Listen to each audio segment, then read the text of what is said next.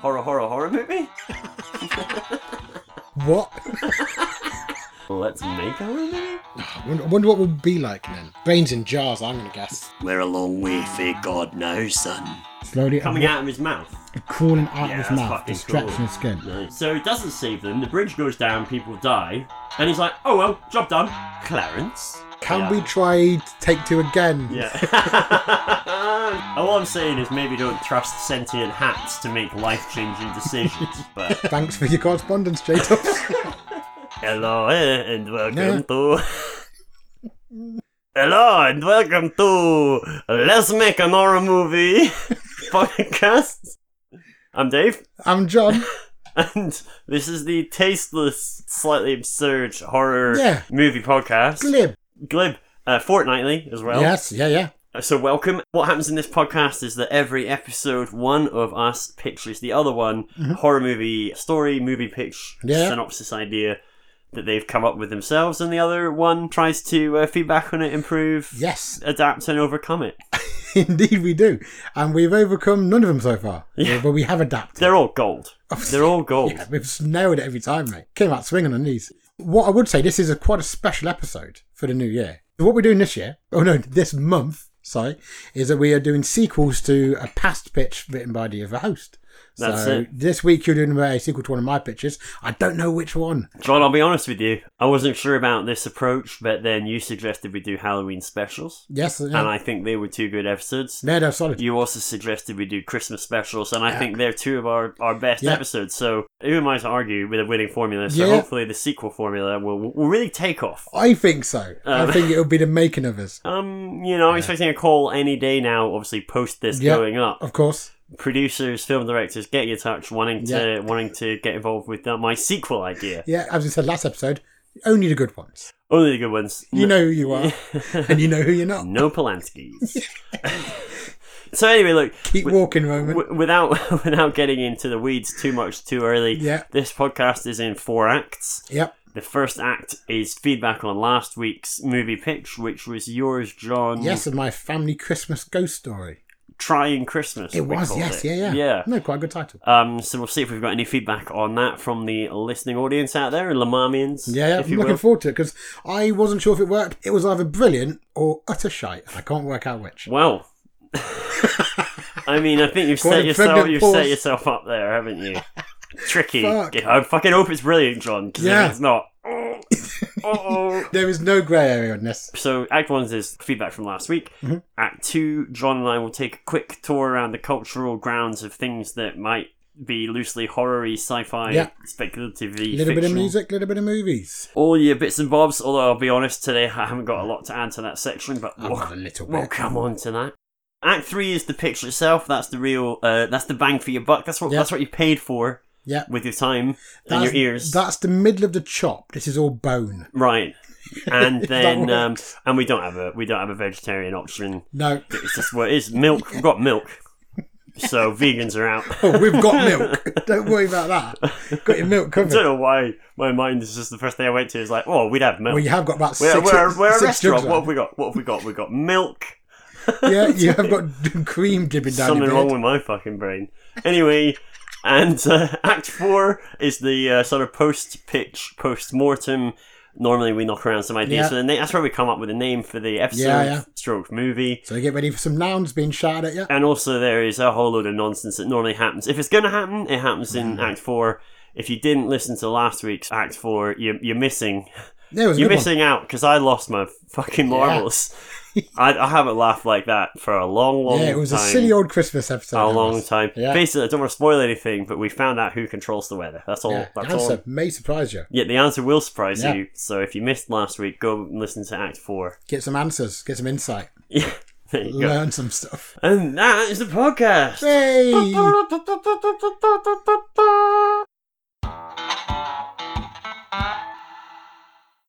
Hello and welcome to Act 1. I don't know. I think that's not... I can't... I keep thinking you're going to offer me to take a seat. Take a seat. Yeah, like a waiter.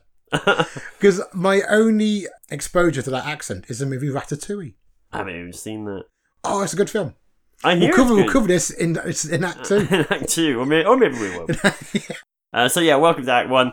This is the part of the show where we get feedback on last episode's picture. I always make that mistake. Will we find out was mine shit or excellent?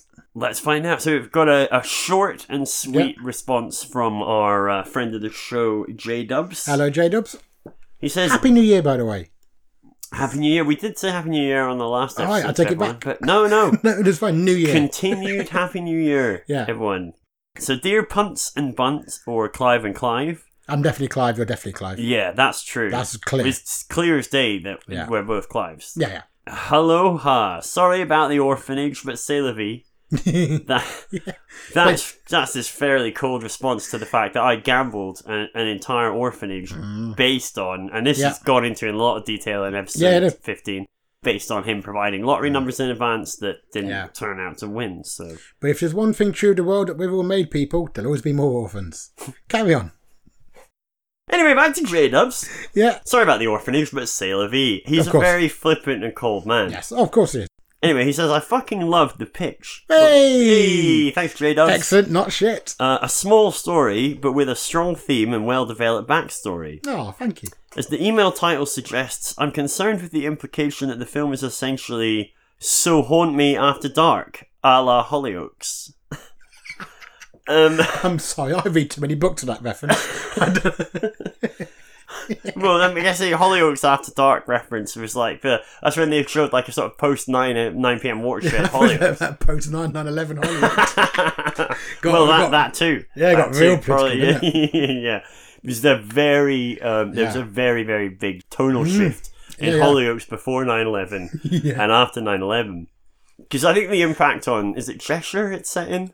Yes. Yeah, say it is. I think the impact on Cheshire was huge. Well, because it is twinned with New York, so they felt it very acutely. So Haunt Me, right? So fucking hell. Sometimes J-Dubs just throw this out there because I read the email live on air, so to speak, rather than having I don't have a producer that can pre-read it and then correct bits. Of course. You really need to leave me by the hand a little bit because he says his subject line is So Haunt Me. Right? So he says, as the email title suggests, I'm concerned with the implication that the film is essentially So Haunt Me After Dark. Okay, I am looking up So Haunt Me After Dark. Ooh. What's So Haunt Me, I think? So, it's about a family that moves into a home occupied by the ghost of its previous occupant, a middle-aged Jewish woman. I was going to say Sinister, but then it suddenly sounded not like Sinister. The show was created by Paul Mendelsohn, who's also credited, and that is just the thing. Is this a British TV show? Yeah. Oh, yeah. I mean, I have heard of Hollyoaks. I'm not far that. Not Hollyoaks. So Haunt Me. My Ivory Tower. Yeah. So I know everyone knows what Hollyoaks is. Oh no! There's So Haunt Me's nothing to do with Hollyoaks. No, I know that. It's just a sitcom. From where and when? It's from Britain, 1992 to 94. God, he's showing his age, isn't he? Fucking hell. Jesus Christ, J-Dubs. I mean, yeah, okay. You basically made John a librarian. Yeah, okay, so it has got George Costigan in it, so obviously we're going to know it from that. Costigan, yeah? I think he's Costagon now. That's why you listen, people. I'm getting a bell. Yeah. I'm getting a bell for these kind of moments. So yeah, there's Haunted by a Jewish Woman. End. Carry on. Right, fucking hell. Well, thanks for the deep cut British 90s TV reference. Yeah, that's pretty good.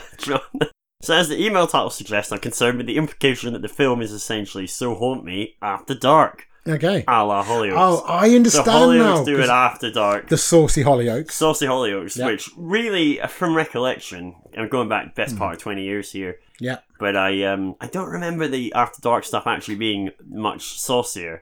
Standard Hollyoaks had women in underwear. So this is basically Hollyoaks is basically just women in underwear. That's basically if you drill down a little bit, that's the core.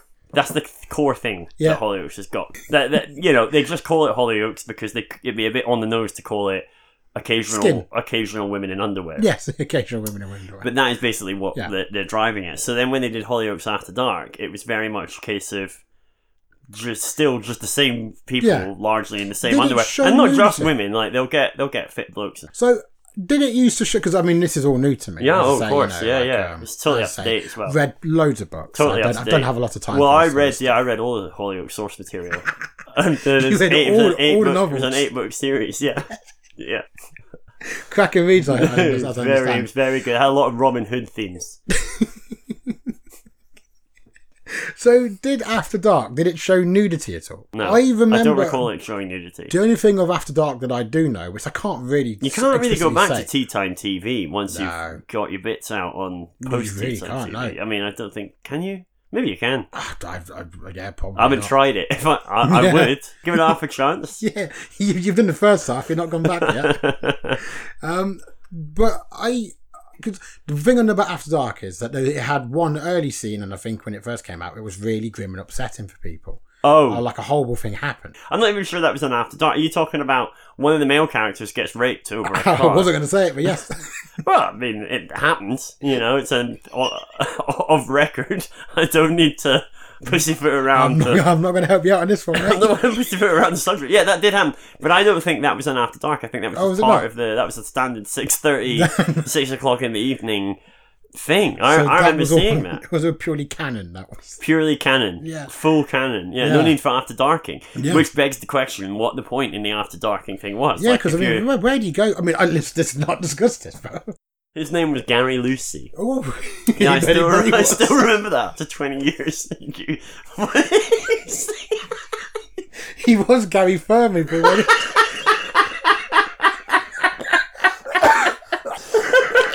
oh Jesus! What? How would I never made that joke before? It seems like such low hanging fruit. God, I've had 20 years. I've had 20 years. Twitter wasn't even invented then. We're so on this, right? We're getting on Twitter. Oh God! We're getting on Twitter. We're gathering up all the people that used to watch Hollyoaks 20 years ago, and we are trending. Oh my God! Oh fucking hell!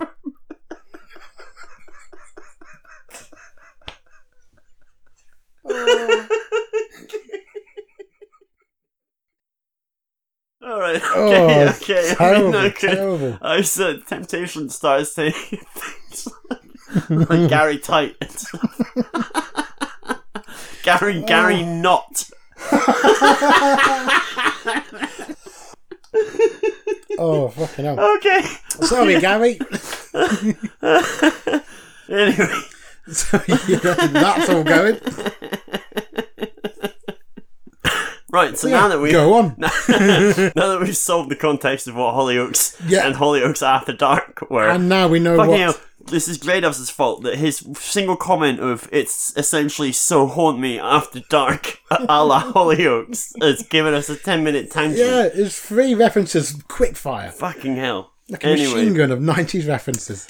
I wonder what Gary Knott is doing these days. Anyway, or if he's still Gary Lucy.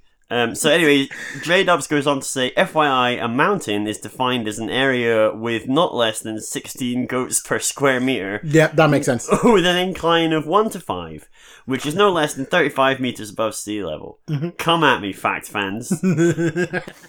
So, titles. God, what do we call it? Trying Christmas. Yep. So so your main character, just because I can read these in advance and to give people context, your main character was called Granny Cass. Probably my favourite part of the whole pitch. Yeah. So his title suggestions are Castle, as in castle, but hyphenated. A woman's home is a castle. Frostgran, which is not awful. Yeah. I mean, it's as good as, what did I say, Poltergran. Yeah. Yeah. And Outcast.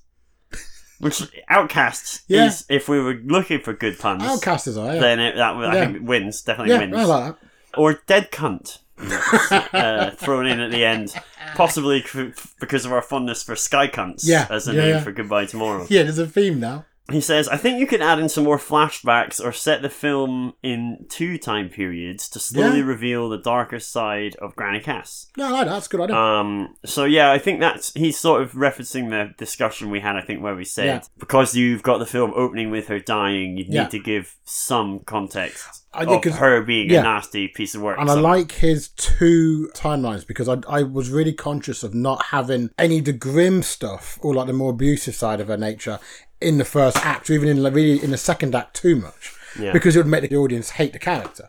you'd be like, oh, well, she's a dead, horrible old woman. Yeah. Whereas I didn't want to make her just that. Right. But I think him having two timelines which sort of mirror each other and both end in the same point, living and then dead.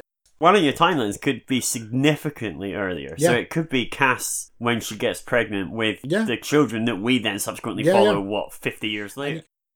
He says, peace and love, Sky Cunts. This email was sponsored by Nintendo Switch, the best console since year more. Yeah, no, I can't fault that. J-Dubs.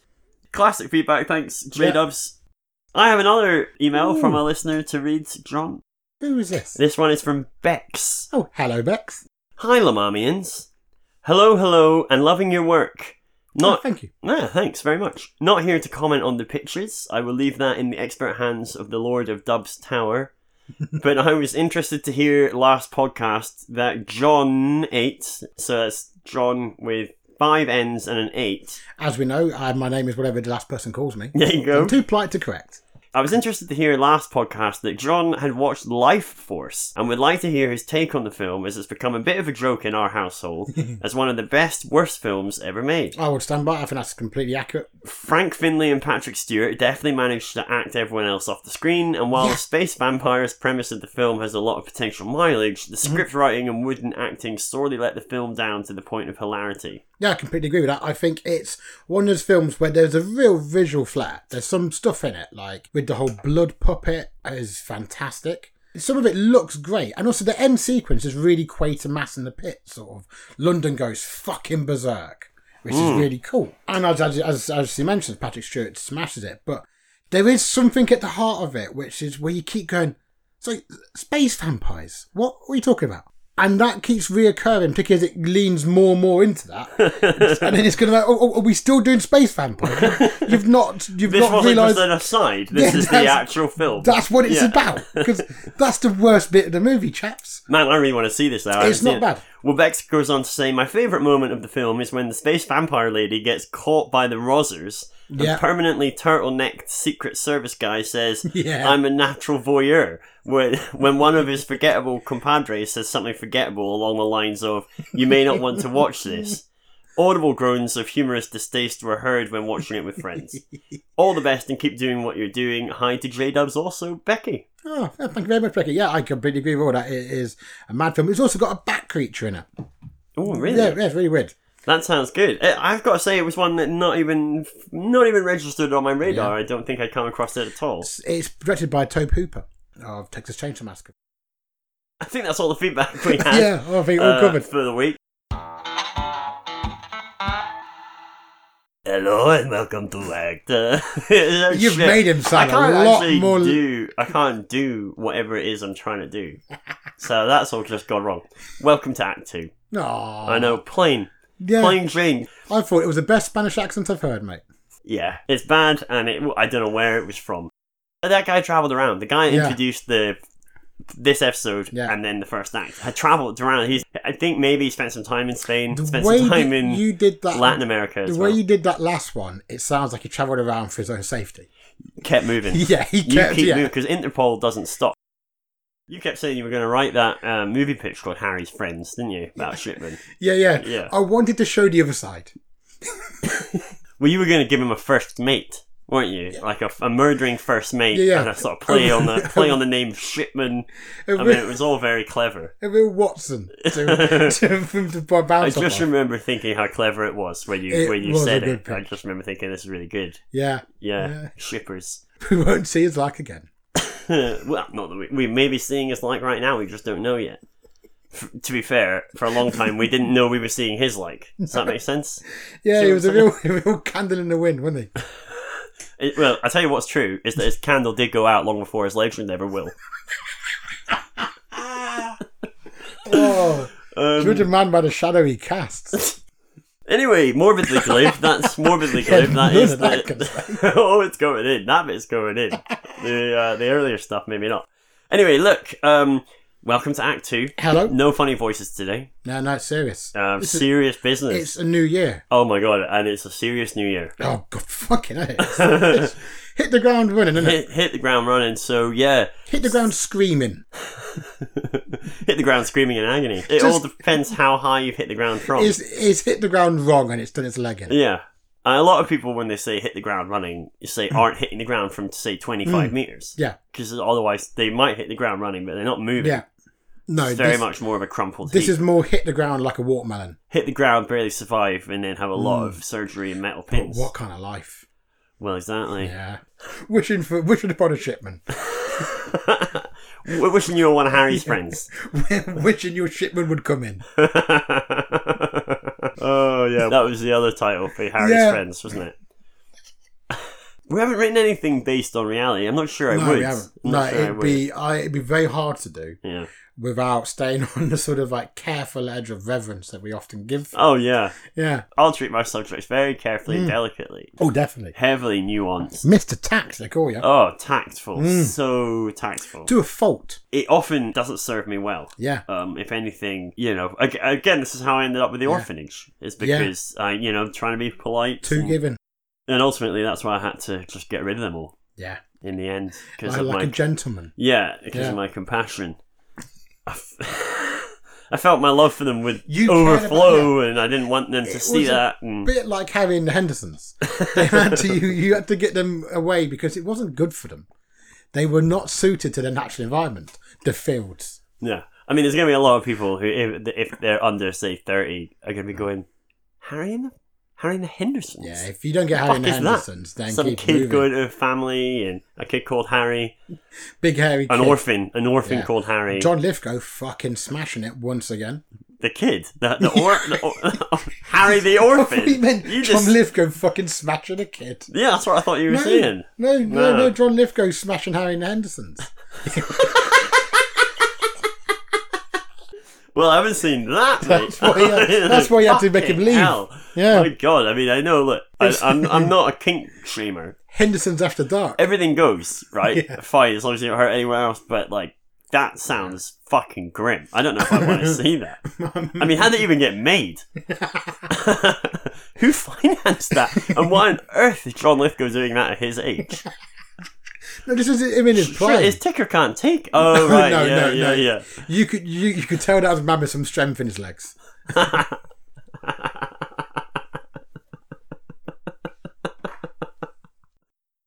So yeah, what?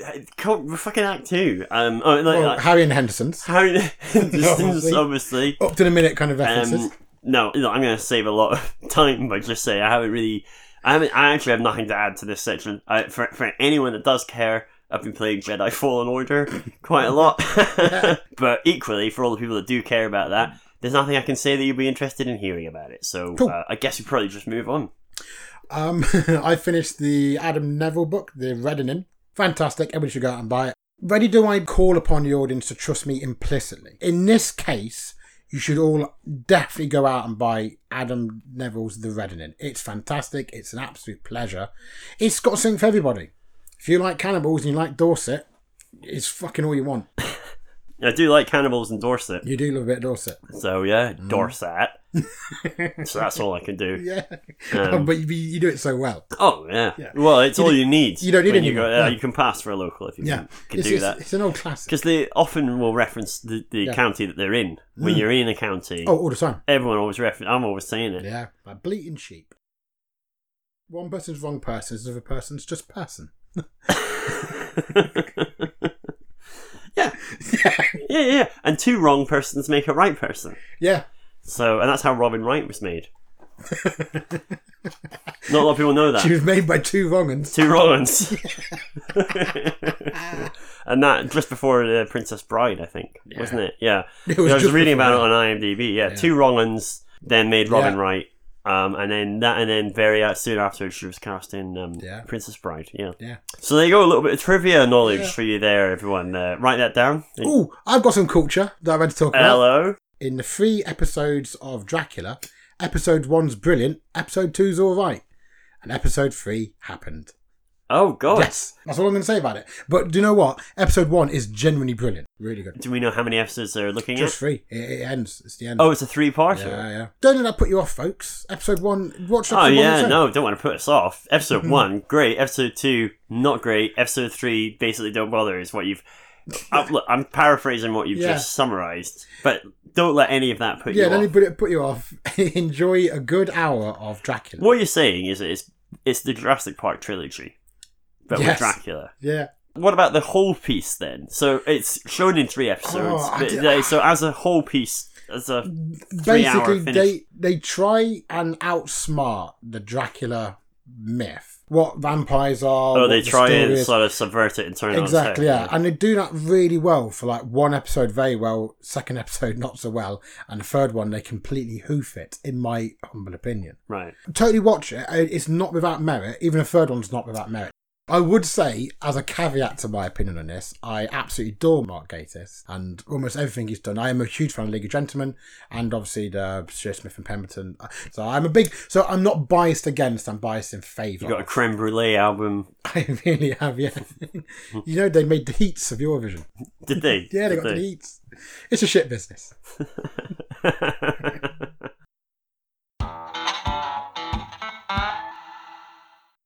Alright, well, I guess since we don't know if anything else to say, we'll say welcome to Act 3. That's it. You're not getting any funny voices. So you've finally dropped that whole Scottish thing, then? Yeah. That's ran its course. Just doing my normal voice. Yeah. Just doing my normal voice now. It's be like this going forward. So, anyway, welcome to Let's Make an Horror Movie. I'm Dave, and that's John. Hello. So this whole thing's a mess, John. This one does feel very loosey-goosey. Feels very Gary Lucy. It does. So I'll caveat. So look, it's a sequel. Hey! Welcome to Sequels Week, or Sequels Month. Yeah. Pretty exciting. Is there a theme song? I know you've been working on it for a while. Sequels. Like you famously picked it and never had a sequel. So... I mean, you never seen the A-Team 2? The B-Team. Nothing comes to mind with a sequel. That's this A-Team or bust. But I didn't know I had to come up with a sequel's theme tune. It's like, what a sequel has its own theme tune? You're the beauty producer, mate. I don't know, even Ghostbusters 2 uses Ghostbusters 1's theme tune. Yeah. Star Wars, I mean, I could go on. Alright, so look, the caveat here is that this sequel is set in the same world. This is a sequel to Goodbye Tomorrow. Ooh. Which, for listeners, is episode 13. It's set in the same world, but it's not the same characters. So it's as simple as that. But the characters were so richly drawn. Yeah, how can we all forget... I want to say one of them is called Lucy, but that might be just because we keep talking about Gary Lucy. There was a girl, there was a boy, there was a man, there was a woman, it was everybody. It's all you needed. It was all your cis-het classic. All your cis-heteronormative people were all represented. Yeah, a lovely slice of cis-het normative life. So anyway, this is a sequel to that. We'll come up with some titles at the end, but working title you could think of Goodbye Tomorrow 2. So it's cold open. We open on a barren wasteland, as far as we can see. Grey, grim, drizzle, wind, a lot of mud, tufts of grass here and there, debris scattered around, the odd bit of strewn rubble indicating the ruin of a building, and so on. Cool.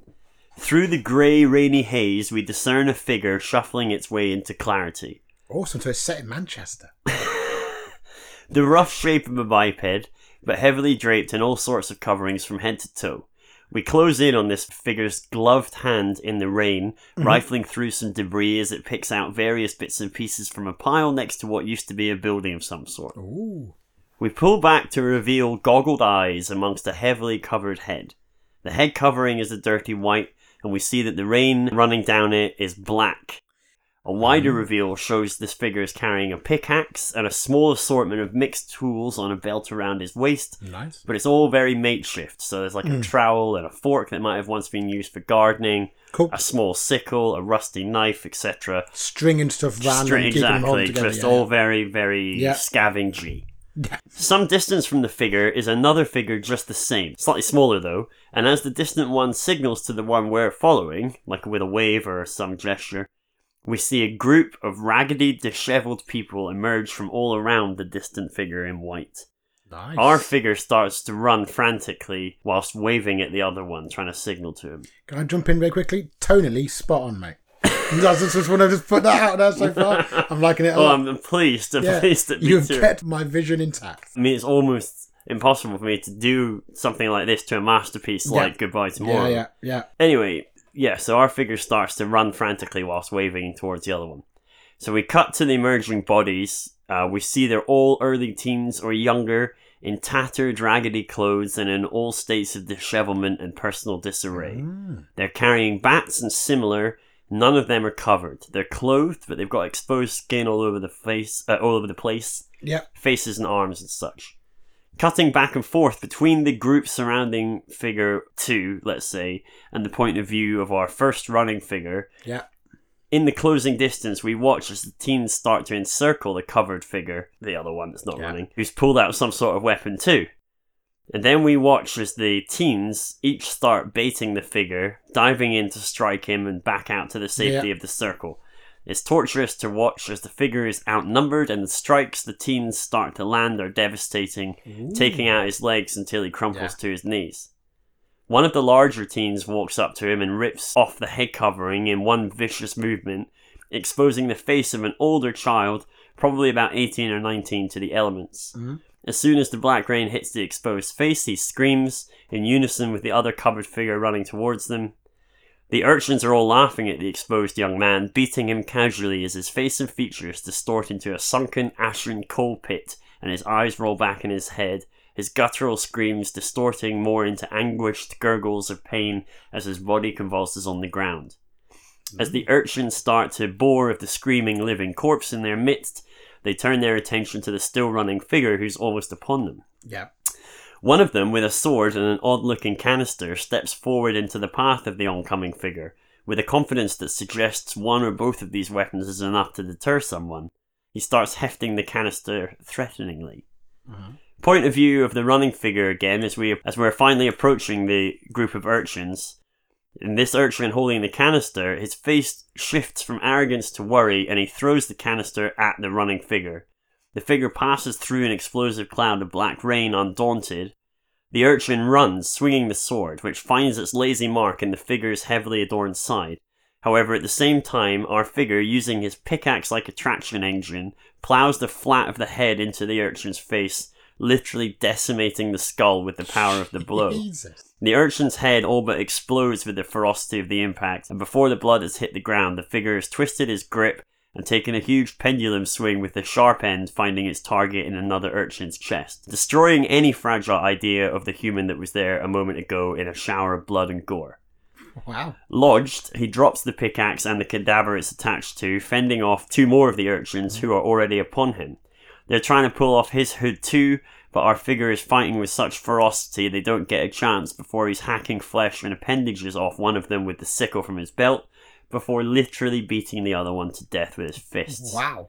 As our figure comes to a slow, with bloodied red gloves and the formerly dirty white suit now mostly red and streaked black and white, he drops to his knees over the writhing exposed body of the other figure, the 18-19-year-old. Living but dead, the body is convulsing and breathing, but otherwise completely unresponsive. We see behind him the last 2 urchins fleeing. Our figure gently lifts the body up and carries him off back into the rainy gloom. Wow.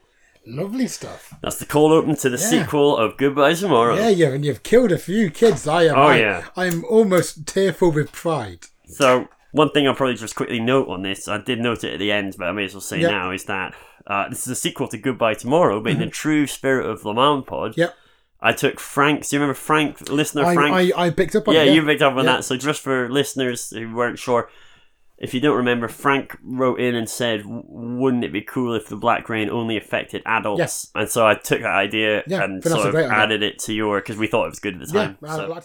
Act 1. Act 1 opens on a small hovel constructed out of various assorted pieces of construction materials. Cool. A partial wall of a building with a makeshift tiled roof, obviously reconstructed from a proper building's roof at some point. Plastic and wood mixed together, walls that are just made of whatever's lying around, UPVC windows and stuff. Inside, it's like a hoarder's den with a mechanical leaning. Reclaimed stuff everywhere. There's a small fire pit in the center, and there are 2 single beds. In between, a photo of a man and a younger man, presumably the son, so it's the one we just saw die. We see the figure arrive with his living dead son in his arms before placing him down, suffocating him to cease the breathing and the state of living deadness. They know there's no coming back from that. And then burying him.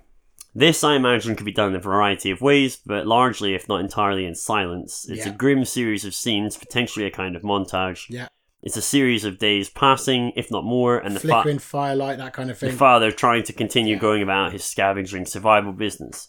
There's some further exploration and excitement when the father comes across more urchins attacking another urchin, and he intervenes and saves the latter, though not necessarily intentionally to begin with, but just through necessity. Yeah. Again, I'm not going into all the details of this. Fair, mate. I mean, urchin on urchin violence is a pandemic. So this incident then gives him the impetus to leave his now incredibly isolated existence, of course, acknowledging that in some fashion he still hopes for better. This section of the movie culminates in him preparing, presumably, to leave the hovel and writing a note. Cool. We get to read the note over his shoulder as he writes it, and it basically conveys what we need to know about this sort of early Act 1 scenes. Yeah. He's Tom. Cool. It was his son that was killed in front of him in the opening scene, and they have scavenged and survived this long. It's about 6 years after Black Rain. Okay. But now, without his son, it seems a pointless existence. However, Tom is going for the long walk, and he doesn't know where he's going, just that he still hopes for something better. So he's sort of writing a note to anyone, in case anyone else comes across the cabin and uses it. He's sort of going, "This was Tom, this was a place whatever, my son." Yeah. Do we still have the silver pods in the sky? Yeah. Yep, so they're like a constant overbearing presence. Funny you ask that. So I imagine a lot of Act 1 to be just Tom, and thus very little dialogue whatsoever. So there will be a lot of nuance in the detail, actions, movements, contextual clues, and stuff where dialogue, exposition would otherwise have done the job. Of course. I also imagine it being largely done exterior and very grey with a washed out look. Yeah. We're trying to convey how grim the world is now and how hard existing day to day is. Mm-hmm. We also get the context again of the Black Rain, and from time to time we'll see the sky full of silver ships in a tight grid pattern as far as the eye can see. Awesome. The rain is a constant companion throughout the act. So Act 2, we're following Tom as he's intercepted again by the urchin he saved earlier on. Mm-hmm. Taking some shelter, Tom takes his mask off and we get some back and forth between him and the urchin. The urchin's name is Sink, and he's probably like kitchen sink. Yeah. And he's probably about 14. He doesn't know exactly how old, and the only thing he cares about is when he comes to be affected by the Black Rain. Mm-hmm. And he reckons he's a few years off yet. Yeah. We get some exposition from Sink around what life is like for the kind of urchins like him surviving in the Black Rain. He suggests Tom try following him to Corsham, because he's heard that there's other adults there. Nice. Which is rare, because for anyone that didn't listen to episode 13, Goodbye Tomorrow, the Black Rain wipes out most of the adults. Yeah. Just before anyone really knows what's going on. And then there was, some of the feedback Frank sent in suggested that maybe there was kids turning on adults because they realised that they weren't affected by the rain, whereas the adults were, and it all became a bit Lord of the Fliesy. So I've kind of assumed that is the history. I think that works really, because also as well, because I think in the original pitch, there was infrastructure still there, but it was faltering across the movie. By the flash forward at the end, it was just shacks. Exactly. By the end, it was just sort of shacks and stuff. Awesome. Mate, this is great. Can I jump in with like a weird aside? This is an oddly emotional experience. I don't know why. So anyway, Sink, the urchin, the friendly urchin, suggests to Tom that they go to Corsham, which is a small village near Bath in the UK. And I'll talk more about why later on. But basically, the reason for the moment is because he's heard that there are other adults there, and that's a rarity. And also, at this point, obviously, Tom being an adult who survived, on his own with his son for this long. Also, Tom's got no star to guide him at this point. He's just now. He's just free and easy, just heading out into the wilderness, just in the hope that there's something better out there than what he had. This is better than nothing. Exactly. Fantastic. So there's a lot going on in this act that I'm just very vaguely going to touch on. Yeah, no, I think it works. So essentially, Sink and Tom get to Corsham, which turns out is a village near Bath in England. But of course, their version of it is 6+ years of uninhabited dereliction and destruction. The Black Rain has also been doing something to the earth, so a lot of the buildings just collapsed with subsidence, and there's been unusual tectonic activity where there hadn't been before. That's awesome. Over the 6 years, this took just about everything left standing down. This is why Tom was living in a self-built hut. Anyway, the reason for Corsham is that there's an underground Cold War bunker there, which is a ramshackle which houses a ramshackle network of survivors. I think it's called Burlington, if anyone wants to look it up. The Burlington bunker in Corsham. I think I might have heard of that. Upon entering the bunker, we discover there are different factions of urchins. So we're basically getting It's a bit like in Hellboy. This is just the first thing that popped into my mind. In Del Toro's Hellboy, when they first go to the troll market. The troll market. Yeah. And it's like that moment where you see that this is much wider world. So to this point, we don't know. We think it's very much disparate survivors. Can I throw another reference out there? Go for it. When they go under the city in Demolition Man. My one problem with Demolition Man nowadays is Wesley Snipes, because he beat Halle Berry so bad that she's still permanently deaf in one ear. Is that true? Yeah. I just thought he was just hard to work with. No, he's a fucking scumbag. Anyway, moving quickly on from scumbaggy Snipes, I don't think she's permanently deaf. She lost 80% of her hearing. 80% of her hearing permanently in one ear. So she, 20%. But the fact is, he's still a domestic abusing scumbag. Awful.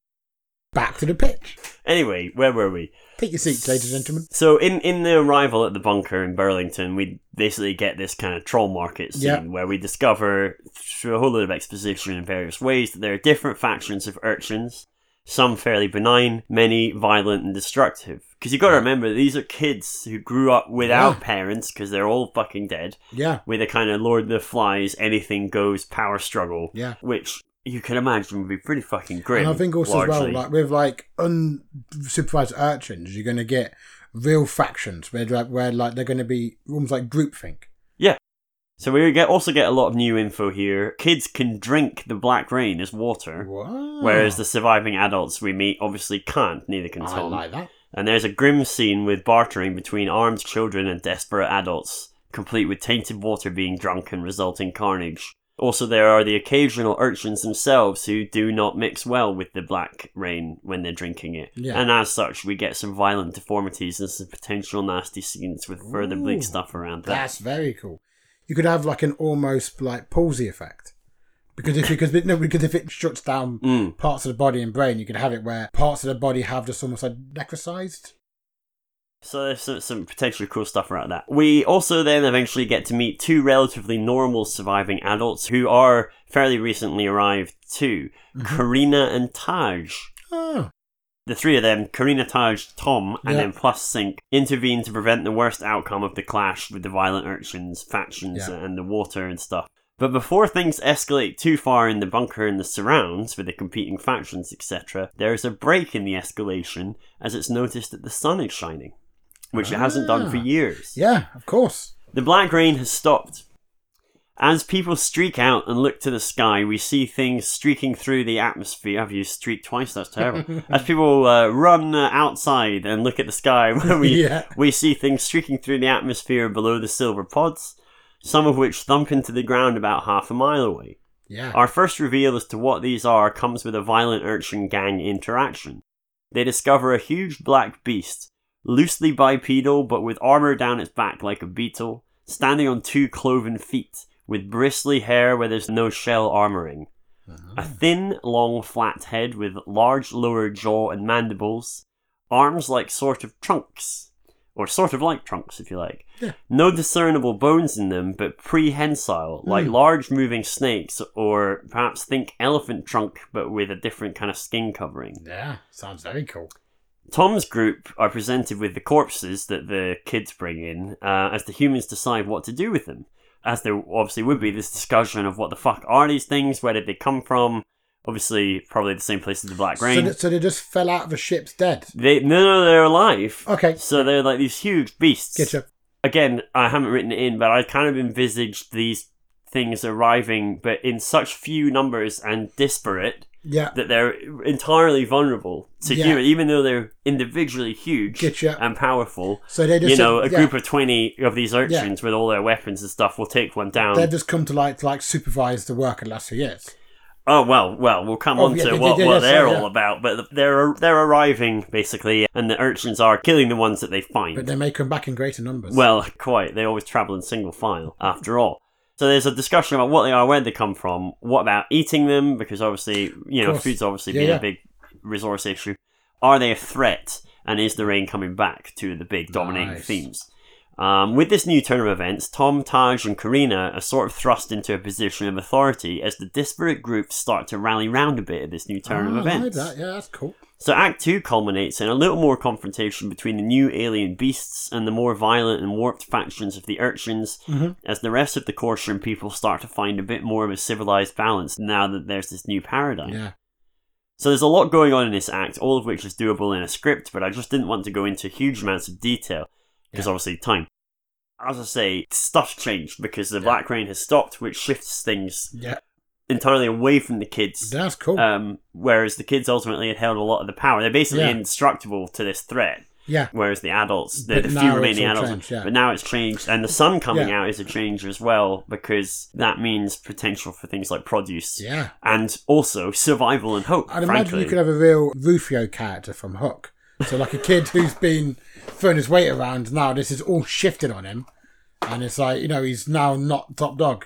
Yeah. And now maybe a lot of the kids now actually kind of want an adult, because it's like, whoa, this is new now. Well, I think, and we'll maybe talk about it in the Act 4 a little bit, but there could be a whole movie in that. Yeah. Originally, that was the way I was going to take this sequel, but you'll see I've taken a slight dogleg. Yeah. Because that's a fairly horrific reality to be faced with, and there's more than enough horror there, especially the water issue, and this kind of horrible sort of bartering society where life is whimsically cheap because it's kids. The adults are so vulnerable. They can't even go outside. They literally... So there's loads of horror in there. Yeah. You could make the film all about that. I just have chosen not to because it's my want. Yeah, fair enough. Act 3. Act 3 starts with a time shift forward 5 years. A bit of a throwback to year one because you have time shifts in that. I thought, let's do it. I haven't done that yet. Worked so well the first time. So, time shift. We start with Tom and a small child in a sort of kitchen area while the child eats. Yeah. Tom, looking a little older, is explaining things to him. The alien beasts kept coming and coming, so we're 5 years later on, in greater and greater numbers. After a while, they realised the beasts weren't a threat, and so instead they decided to try and help them survive, because in the early days they often didn't, and not just from the urchins killing them. Yeah. So bacterias, injuries and so on. Yeah, they're kind of vulnerable. So one of them, that they call Barney, is still going today. They've named him Barney, one of these beasts. I don't think he introduced himself. Anyway, after some years, the beasts were surviving and helping the humans with some of their menial construction tasks, heavy lifting, ploughing and the like. In return, the humans helped the offspring of the beasts to survive too. So again, for a year or two, all of the beasts' offspring were dying, just like the adults initially had, but with a bit of sort of symbiosis. So nowadays, the aliens are so successful and plentiful that they've spread right across all the open space there is, at least as far as anyone has travelled and can see. Bear in mind, it's all foot travel and stuff, because all mechanical stuff in the intervening 6 years. I mean, they're only now would be the time that they would start to even look at that stuff again. Of course, before a lot of buildings have collapsed. Right, it's just such low-level survival. Yeah. So they've spread all across all the open space. Bear in mind, most of the humans still living underground, at least as far as anyone's travelled and can see. Barney, he tells the kid, was one of the first to arrive and is still alive, and one of the most placid and friendly of the aliens, and he stays around the base. Watch out though, Tom notes, because not everyone is happy with the beasts. The child is Taj and Karina's child, and once the sun came out, once the sun came out, everyone got a bit happy. Yeah. So that puts him about 5 years, 6 years old, right? It's like when you get a lot of kids born in like September. It's because there's a lot of fucking at Christmas. The previous Christmas. We move on to see the small farming setup that the humans have created above the bunker, which they couldn't do during the Black Rain years. So in a small patch of land, because bear in mind we've had our 5-year shifts and stuff move forward, there's a small patch of land that they've started farming, and all around we can see beasts grazing far and wide, similarly like the alien beasts. Similarly, we see humans going about their business above ground with exposed skin, though still carrying, packs and stuff just in case, because in theory the rain could start again at any time.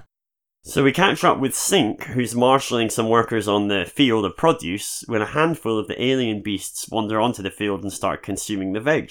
This causes a fracas with some of the workers and the aliens. Tom gets called to help prevent any accidents happening. However, as we get to the scene, we see almost a standoff between some of the aliens and the humans that had been working the plot. Barney is there too in amongst it all. One of the humans shouts something about the threat of this beast scum and starts attacking one of the aliens with a spade.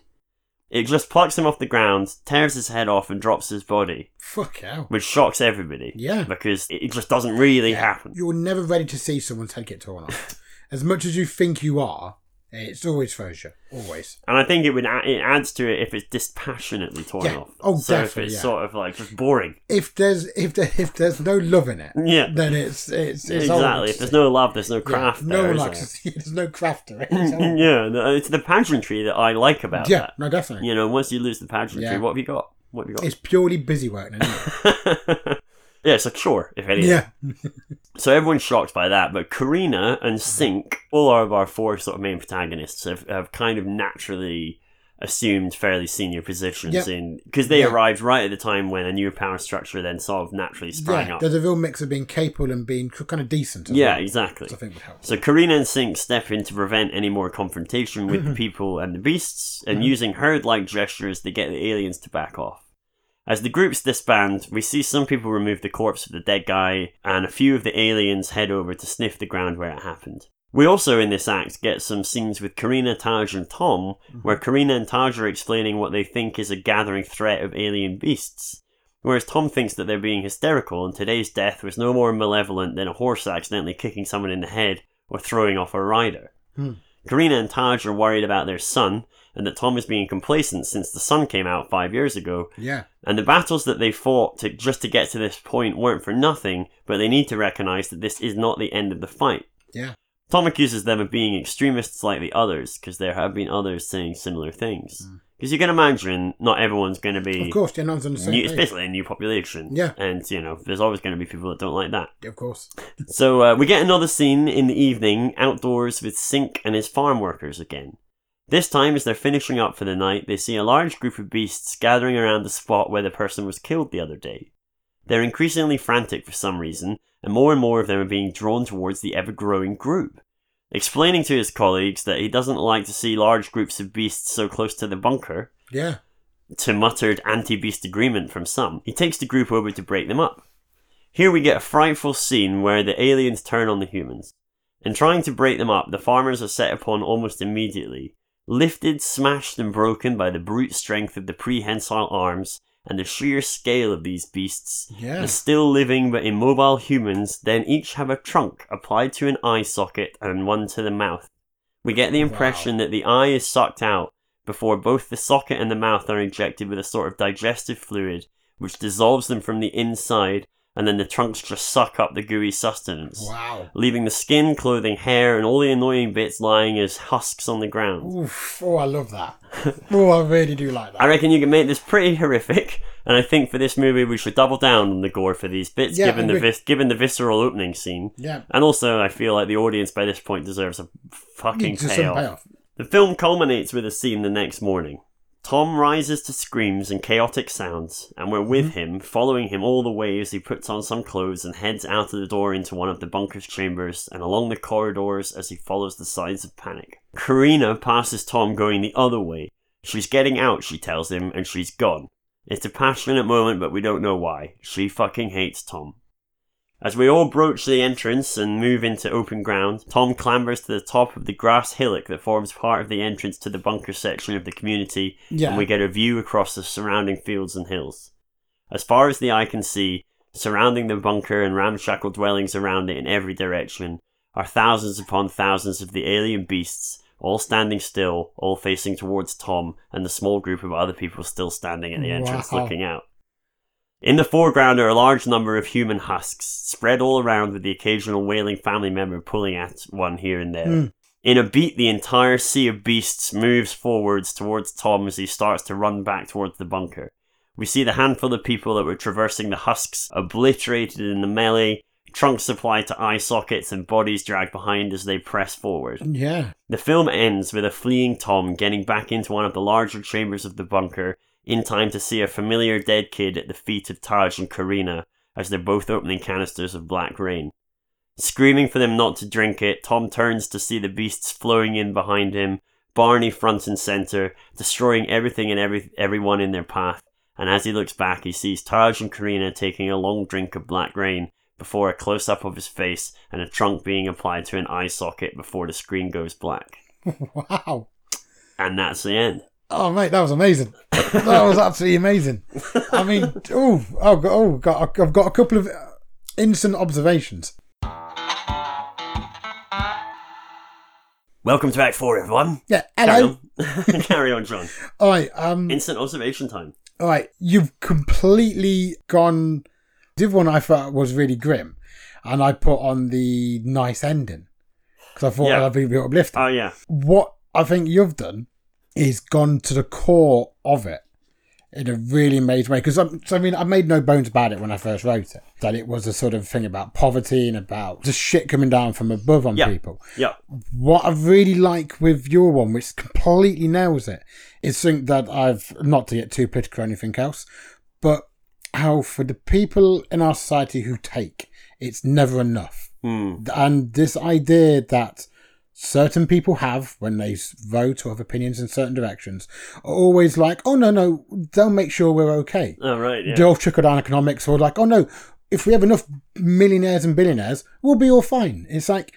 a widely disproved theory, yeah, by the way. it's like, if what they have is not enough now, it will never be enough. They will take and squeeze and they will literally drink us dry. Yeah. And I think your one absolutely smashes that. Oh, thanks, man. Yeah. Well, look, I've written a couple of lines on Yeah. how I was thinking about it, so I'll just read them in case that spurs any more thoughts.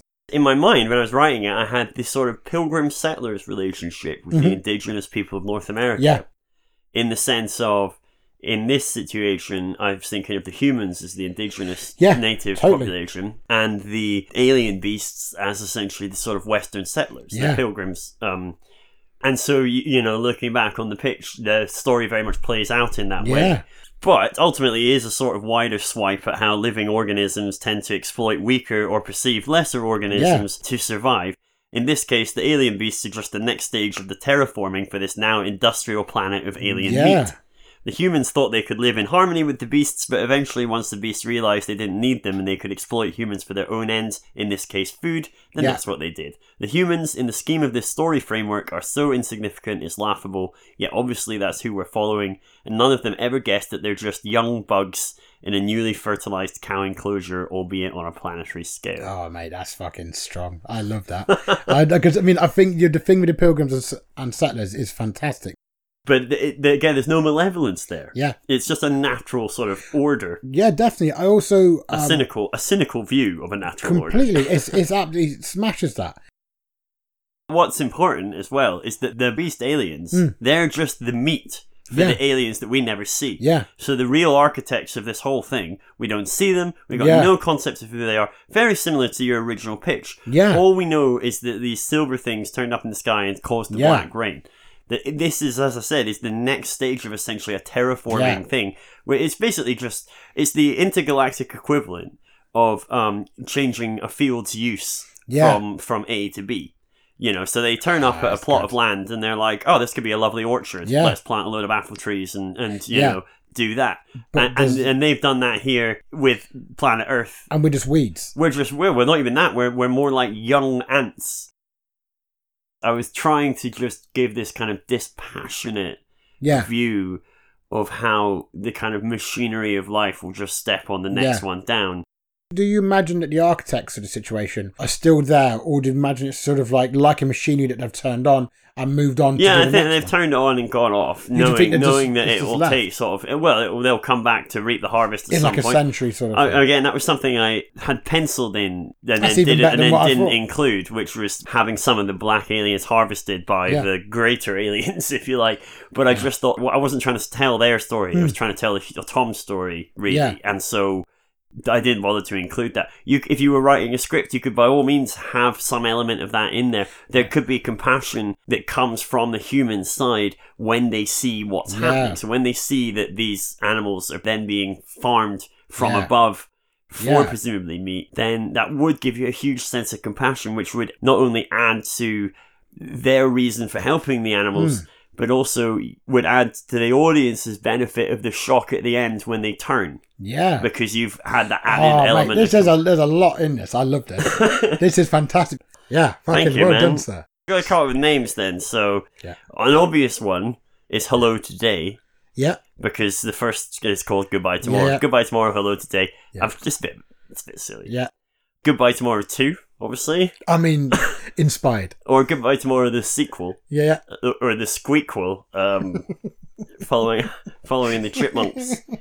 Genius wordplay. I got Fallen World's not bad. Fallen World. Fallen World's quite cool. Yeah. Eternal Circle. Yeah. It's the Bob Dylan song title, and it's a great song. Yeah. Great song. So yeah, go and look up Eternal Circle by Yeah. Bob Dylan on the 1993 bootleg series 1 to 3. Oh, nice. So there you go. So Eternal Circle, Death Beasts, Black Death. But what do you film called that with Sean Bean in it? All right, so the No Goodbye Tomorrow had what I was aiming to be a very uplifting ending. Yeah. To a film that was depressing all the way through, and then had an uplifting ending. Yours is the inversion of that. That it kind of things do incrementally get better. Yeah. Before the fucking smack in the teeth. You could call it Good Tomorrow. Because it's like goodbye tomorrow, but it's like good tomorrow. It makes you think, oh yeah, it's gonna be all right, and then eye out your socket. Nah. I mean, I like. Look, I like your. See you next time, guys. I like how you showed you're working. I like that. That's you're getting marks for that. Absolutely. I just don't think like good tomorrow. Nah, goodbye tomorrow, and then good tomorrow. I don't know. It's all a lot of tomorrows. It is a lot of tomorrows. And I think it was fine for the first one, but I don't see the relevance of the tomorrow element in this one. I mean, you've become the real Abrams and my Lucas now, haven't you? Look, I forgot my Grey Dubs hat on. You could do something on the farming aspect. Yeah. Like what I wanted to do was find something that reflected the sort of almost mundane nature of this horror. It's a bit like a horror film from Ant's point of view. Mm-hmm.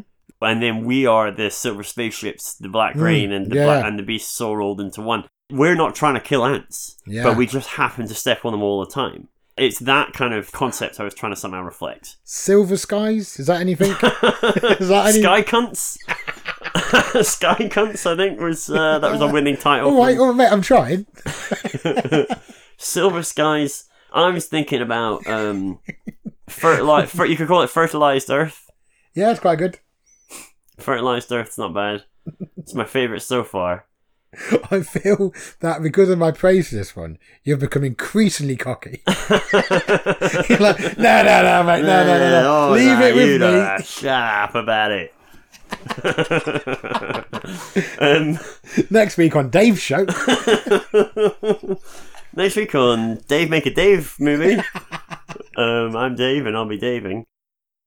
I quite like that Fertilized Earth because it gets I like Fertilized Earth. Goodbye Tomorrow, Fertilized Earth, the sequel, because it's like I saw it as a stage. Goodbye Tomorrow, is stage 1. Yeah, I like that. You know, Fertilized Earth is stage 2. Yeah. You could have as I said, a trilogy where stage 3 is like whatever Scorched Earth, or you know what I mean. I don't know, like Meat's Ready. Goodbye Tomorrow 2, Meat's Ready. In theaters from Friday. Goodbye Tomorrow 3. Meat's Ready. It's like the porn spin-off.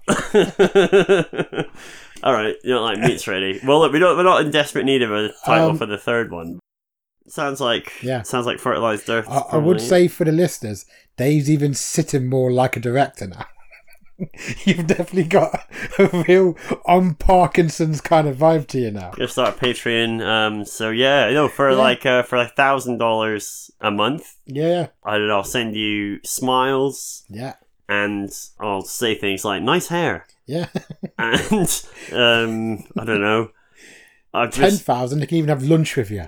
Oh yeah. Yeah, but they're paying. You're paying. Yeah. God, I'm not made of money. I've only recently come into £10,000. Yeah. But yeah, no, I'd love to go for lunch with listeners who contribute 10,000 for money. For money. Money or pleasure, but based on my new he cockiness. will go with you to any event that you need him to go with. Oh, for 10 grand? Any event? Okay, what events wouldn't you go for? I don't want to see people doing the toilet on each other.